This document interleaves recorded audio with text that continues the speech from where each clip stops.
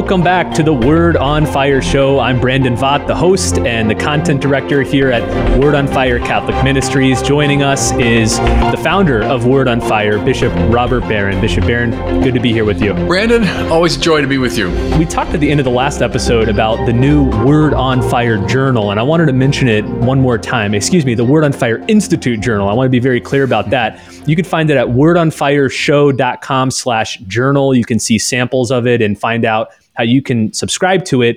It's a journal on evangelization and culture that we've created for our Word on Fire Institute members. So there's high-level philosophy, interviews with filmmakers, poetry, artwork, all sorts of things in this realm of evangelization and culture. Bishop, I know seeing the first issue must have made you very happy. Oh, I loved it. Yeah, I've just been delighted. Every time I look at it, just the cover, I think, is so splendid. But I remember just leafing through it when I first got it and finding, again, what I said about Chesterton last time, like opening a bottle of champagne. That's what I thought when I first read it. So we're releasing it 4 times a year. It's a quarterly journal. Everyone who joins the Word on Fire Institute gets it for free. It's included in the membership. So go to wordonfireshow.com/journal. Okay, today we're going to be doing one of our favorite types of episodes. It's a Q&A episode with Bishop Barron, but with questions only from children. We got children all over the world who have called in, recorded questions. They're almost unbearably cute. So let's dive right in, Bishop. Here's the first one. It's from John Paul. He's a 7-year-old from Oregon. Here's his question.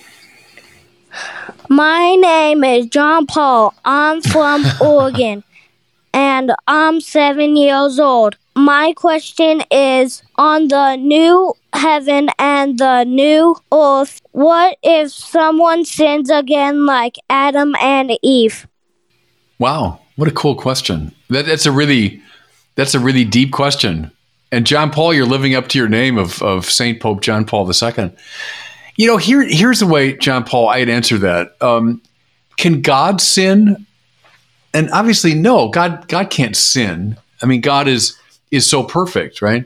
Well, in the new heavens and new earth, we'll be so in the presence of God. We'll be so close to God that we'd never fall away. See, one reason we sin is that whatever we have, it's not enough. And we say, oh, maybe it's this, or maybe it's that. And I'll try this or try that, or I'm not really happy. But see, in the new heavens and new earth, we'll be so completely happy. We'll be so completely in God's presence that we won't want to fall away from that. So I wouldn't worry about it. It won't be like Adam and Eve where someone might sin, and then the whole thing has to happen all over again. In the new heavens and new earth, we're so caught up in God's love that we're not going to sin. All right, let's go a little north to Toronto, where we're going to hear from 6-year-old Nathaniel, who has a question about Judas and Jesus. Here's Nathaniel's question. Hi, I am Nathaniel from Toronto, Canada, and I'm 6 years old. And I have a question for Father Barron. Why did Jesus pick Judas to be one of the disciples when Jesus knew that Judas was going to betray him? Oh, wow. You guys have been reading theology books, I think. These are complicated questions. And really, Nathaniel, I mean this. Some of the smartest people in the history of the church have wondered about these things. They are kind of deep, difficult questions. What would I say now? Why did he pick Judas? Here's one way to do it. Can God bring good things even out of bad things? And the answer is yes. So we look at bad things that happen in the world and we just say, how awful. Why did that happen? But God is able to bring good things even out of bad things. Think of somebody, I don't know, Nathaniel, if you know anybody in your family who's ever had to go to the hospital, for surgery, where they have to be in the hospital for a long time and the doctor has to do something like they cut them open or take something out. And it's terrible in itself. It's like it means a lot of pain and suffering. But from that comes something good, that they're able to live and they get healthy again, right? Or maybe something really bad happens to you, but then you say, like a year later, I kind of see how a lot of good things happen because of that. And what looks so bad actually turned out to be something good. So Judas, who betrays the Lord. That's true. It's something bad. Yeah. But can God bring something good even out of that? And the answer is yes, because out of that came the cross and therefore our redemption and therefore our salvation.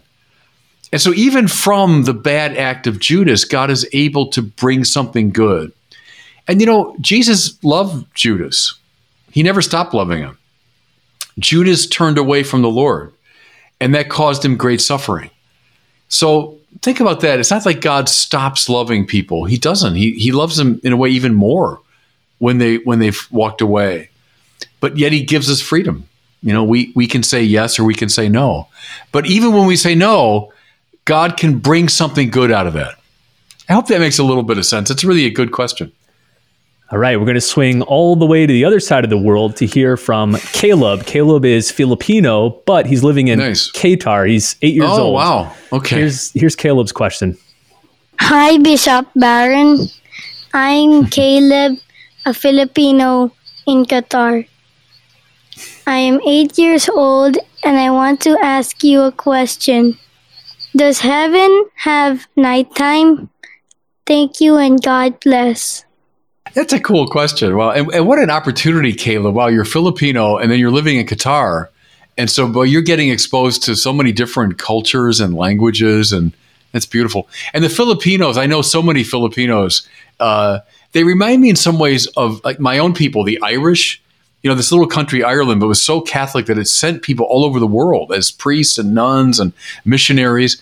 And the Philippines is sort of like that today. This is an intensely Catholic country, and it sends great, seeds of the faith all over the world. So that's beautiful. Does heaven have nighttime? Well, what's heaven like? Eye has not seen and ear has not heard what God has prepared for those who love him. In other words, it's so wonderful that we can't even imagine what it's like. And that's not a bad thing. That's a good thing. It means that it's so great that anything we say about it won't be enough. So, we can imagine heaven different ways. When I was a little kid, when the sun shines through clouds and those kind of rays of light come down, my parents said, "Oh, that's heaven's like that," And I still when I see that, I think, "Oh, it's heaven." Or the Bible even says it's this great city with streets made out of gold and the gates are made out of pearl. Beautiful. It's wonderful. What's it really like? I don't know. Eye has not seen, ear has not heard, but it's so wonderful that I can't even imagine it. Is it like all the beautiful things in this world? Yeah, I would say. It's like them in some way. It includes them in some way. Whatever is wonderful and rich and beautiful in this life. And so nighttime, I've always loved nighttime. Maybe when I was a really little guy, I would get scared sometimes at night. But I've always, since then, loved the nighttime. Looking up in the night sky, at the moon and the stars and the planets. Just the beauty of even walking outside at night, Is there something like that in heaven? Yeah, I think so. If it's beautiful and it's lovely and it appeals to our hearts, I think there's something like it in heaven. Is heaven like daytime? Yeah, light and color, and all the fun things I can do in the daytime. When I was a little kid, you're how old now, Caleb? You're 8. When I was 8, I loved baseball. Started playing baseball when I was like 7. And so daytime meant time for baseball. I can get outside and I can run around, and I can play and hit the ball and catch and all that. Is there something like that in heaven? Yeah. So I think there's both daytime and nighttime and everything else and things that we can't even imagine how wonderful they are. That's probably the best we can do, Caleb. But I think it's whatever you find beautiful in nighttime will be in heaven. Thinking about this question about what heaven is like, Bishop, every time we do these kids Q&A videos, you and I remark how such a high proportion of the questions have to do with heaven, hell, purgatory, the last things, death. Kids have this innate fascination with those topics. Yeah, absolutely. They're natural theologians. we knock it out of them, sadly. Or we'll mock a questioner and say, "Oh, come on, they're just being silly." No, these are. Believe me, you won't find any questions more penetrating in Thomas Aquinas than the questions we've been looking at right now. And kids naturally have them. Good. Encourage them. Don't discourage the questions, but answer them, and then keep giving better and better answers as the kids get older, so they can move more deeply into it. All right, let's go back to Canada. Now we're going to hear from a young girl named Kirsten. She's got a question about St. Michael. Here's the question. Oh. Hello, Bishop Barron. My name is Kirsten McLean from Saskatoon, Saskatchewan in Canada. I'm wondering how St. Michael is an angel when he's a saint. Oh. Thank you. You're welcome. Yeah, I love how beautifully you said Saskatoon, Saskatchewan, by the way. That's not easy to say. Twister. Yeah, and that's a very alliterative. You'll learn what that means later. Saskatoon, Saskatchewan, Canada. That's a cool question. Who's a saint? A saint is a friend of God. It would be one way to characterize it. Someone who loves the Lord and is counted as God's friend. And so in that way, all of the good angels are also saints, right? They're also friends of God. And so Michael's not unusual that way. All the good angels would be God's friends. What I find lovely about someone like Michael is God sends some of these friends of his to help other friends of his, namely us, right? The angels, some of them, we say, spend all their time in the praise of God, the ones who are closest to him. But then other angels have kind of a missionary spirit, and they're sent like apostles. They're sent out to help us. So Michael fights for us against the dark powers. Other angels are sent as guardians to us. Here's something that's really cool. Thomas Aquinas was asked, what happens to your guardian angel after you die and you go to heaven? And his answer was, he then becomes your friend. Isn't that beautiful? So in the course of this life, this friend of God, a guardian angel, is sent as your protector and guardian. But then when you make it to heaven, and the guardian angel is so happy about that because it means his work is done, he now becomes your friend. And not so much like your protector, he's now your companion, your friend. So in a way, all the good angels are friends of God, and they're our friends too. All right. Next, we hear from Luke. He's a 5-year-old boy in Belgium, and he's asking another question about heaven, but this one in regards to Jesus. Here's Luke. Okay. Hello, Bishop Barron.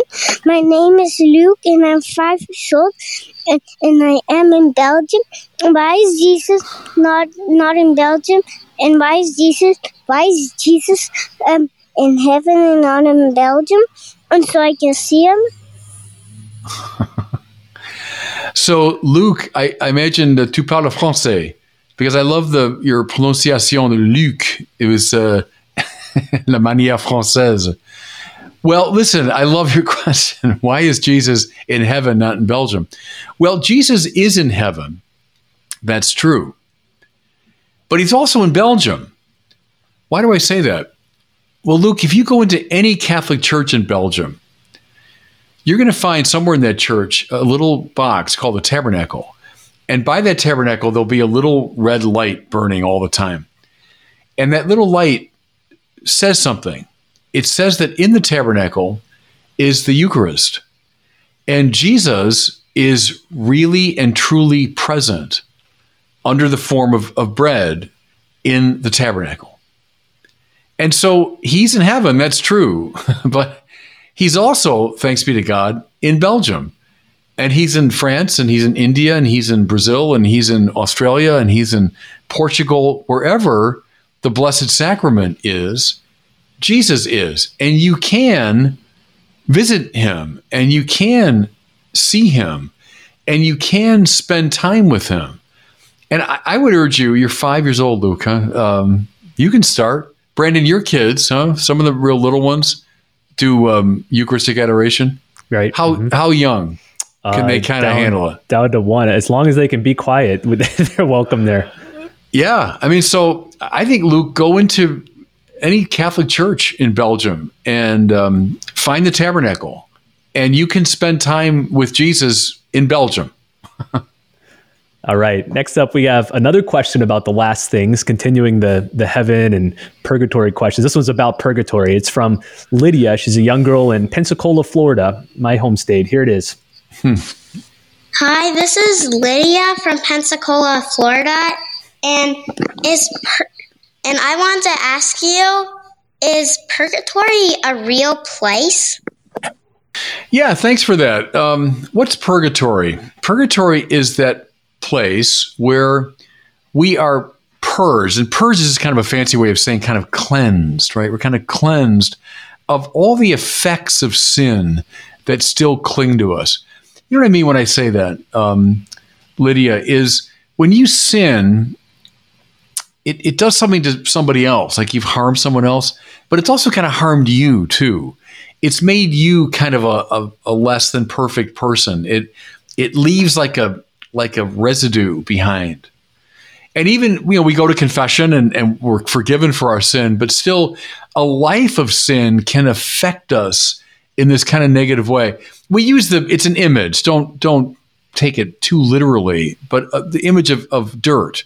They get dirt on us, Think of someone like if you're wearing a beautiful, white dress, you go out playing in the mud, right? And the dress now is full of mud. Well, let's say you've been out playing, you got your dresses all dirty, and you've just heard that your grandmother has come. Your grandmother's come to the house, and she wants to see you. Well, your mother would probably say, listen, Lydia, before you see your grandmother, go up there and change your clothes, and you look dirty, and get yourself looking, better. And then you'll come down and greet your grandmother, right? So think of purgatory that way. Maybe it's a lot of us, we're going to leave this life, and even as we're friends of God, but yet we're still affected by sin. It's like we have the dirty clothes on. And so the Lord says, okay, we need to do a little work to get you ready to live the life of heaven. And so that's what purgatory is. Now, what's it like exactly? I don't know. People have imagined it in different ways. Someday when you're older, you'll read this great poet Dante, who imagines purgatory as a mountain that we have to climb. People have used the image of fire, but see, fire there that cleanses, it purifies, right? So what's it like? I mean, I don't know. I don't know. But I know what happens there is a cleansing and purifying to make you ready for heaven, if that makes sense. All right. Next up, Next up, we have a question from Gianna. She's a 5-year-old in Indiana. She's got a two-parter for you here, Bishop. Here's her questions. Okay. Hello, my name is Gianna, and I'm 5 years old. I live in Indiana Sunman. I have two questions. My first question is, did St. Joseph ever sin? And my next question is, do you know where the stone tablets are for the Ten Commandments? Oh. So I think just to recap, I think she said, did St. Joseph ever sin? And where are the stone tablets of the Ten Commandments? Yeah, no, I think that's good. They're both good questions. St. Joseph is one of the great saints in the whole church. In fact, we call him the patron of the universal church. That means, like, of all the saints, he's the go-to guy. He's a very powerful saint, one of the greatest people that ever lived. But the church says that only, two people are completely sinless, and that's Jesus and the Blessed Mother. And so could St. Joseph have sinned? The answer is yes. We don't say that he's sinless. But Joseph remains, Gianna, a great person and a great saint. And you should be a friend of his. It was several years ago through a student of mine who had a great devotion to St. Joseph that I developed more of a devotion to St. Joseph. Growing up, I wouldn't have had it that strongly. But in recent years, I have. In fact, in my chapel in my house, which is downstairs, I've got that little statue that Pope Francis loves, which is St. Joseph sleeping, and he's on his side, and he's got like a little pillow in his hands like this, and it's Joseph asleep because he was a dreamer. Remember, the Bible says he has dreams, and the Lord spoke to him. And so the idea is you place your petition, what you're seeking from the Lord, under his pillow. And so as he sleeps, he kind of dreams of what you're asking for. So I've got him in my chapel, and every morning when I do my holy hour, I'm always very aware of St. Joseph. And I tend to give him really hard things. You know what I'm saying? Things that I really want, or I'm really worried about, or I think that's a tough one. I'll give that to Joseph because he's the patron of the whole church. And he's like a father. He was foster father of Jesus, and so he's kind of a father figure for the whole church. So, I mean, we don't say he's sinless, but I think he's a great, great saint that we should turn to. I love your second question, too. The stone tablets of the Ten Commandments, we hear about them in the book of Exodus.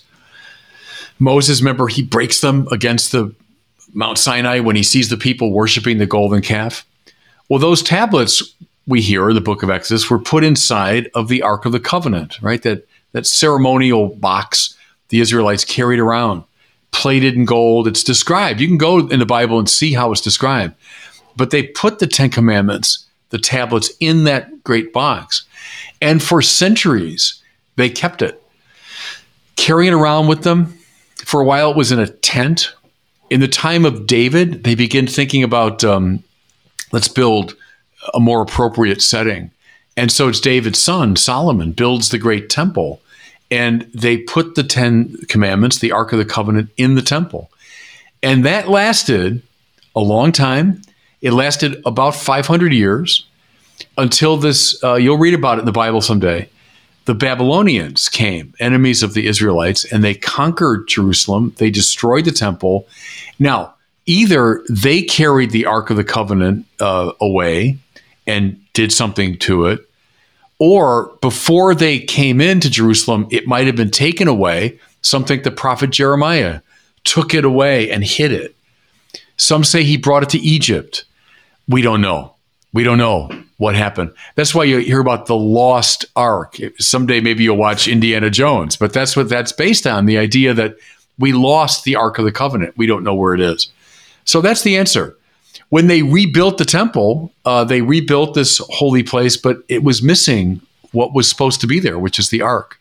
So that's the answer, is we don't really know where they are.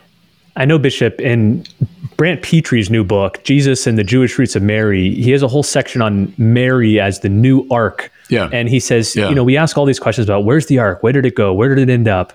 But he says, we have a pretty clear answer in the Bible itself, because in the book of Revelation, it says that the ark appears in heaven at the end of time. And that passage is directly adjacent to the description of Mary being crowned queen of heaven. And so he makes the case that Mary is the new ark. The old one fades away. The stone tablets of the old law become the new law in Jesus, and all those connections. And because she bears the word of God, as the old ark bore the Torah, the commandments. Mary bears the author of the commandments.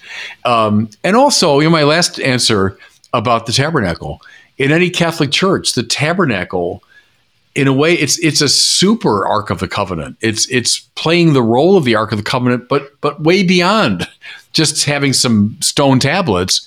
It has the body, blood, soul, divinity of the Lord Jesus. So we do, right, in Mary, who's the Ark, and in the tabernacle, this is the Ark of the Covenant.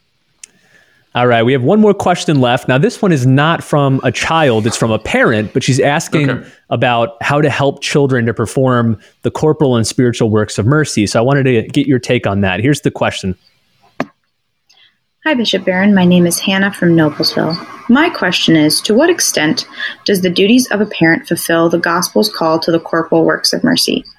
My husband and I are young parents with small babies, and this Lent we really want to practice almsgiving as the gospel tells us to, but it's hard with little kids. So how do we do this without neglecting our children or putting strain on our family, but also without becoming selfish as a family and turning inwards? Thank you.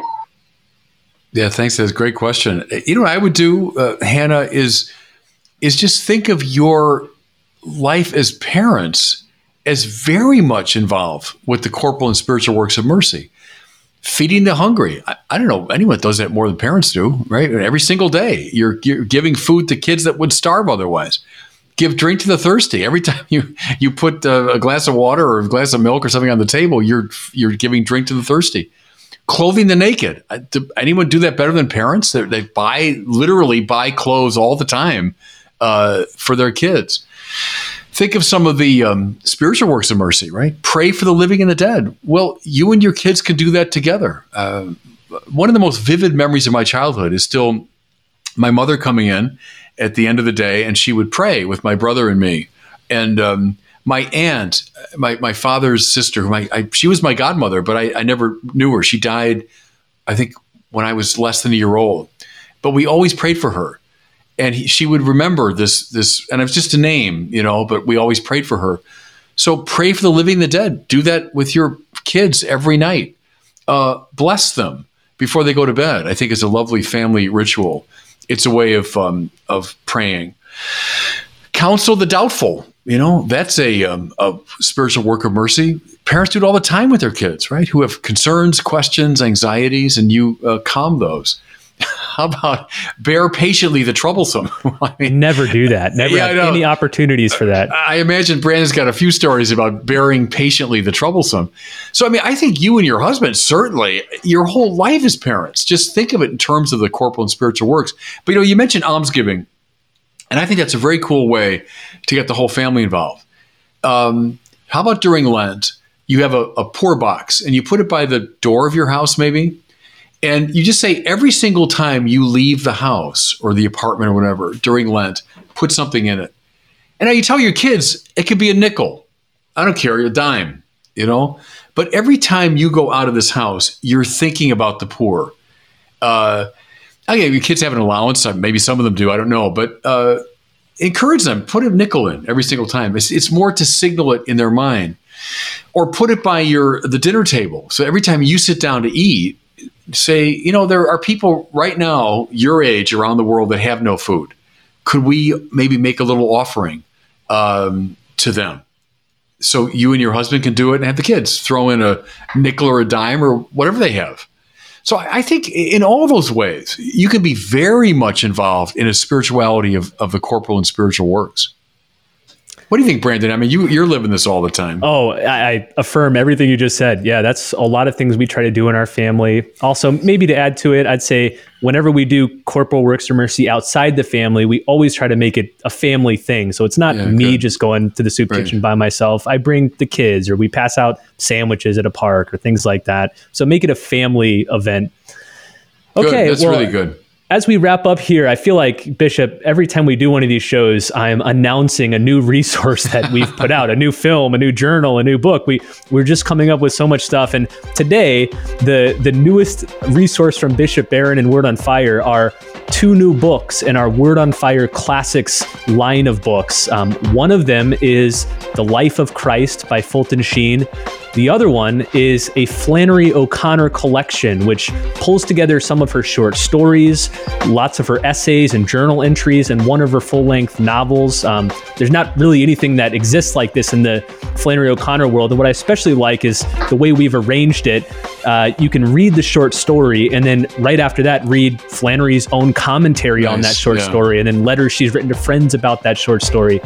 So get both of these books. Now, to get them, you go to pivotalplayers.com, and we have a special deal now where you can order the special edition DVD set of the Flannery O'Connor and Fulton Sheen episodes of the Pivotal Players film series. Lots of bonuses that you get included, but especially these 2 books. We're throwing the 2 new books into this special deal. So just go to pivotalplayers.com and find out how you can order these 2 new books by 2 of the most important Pivotal players. Well, thanks so much for listening. We'll see you next week on the Word on Fire show.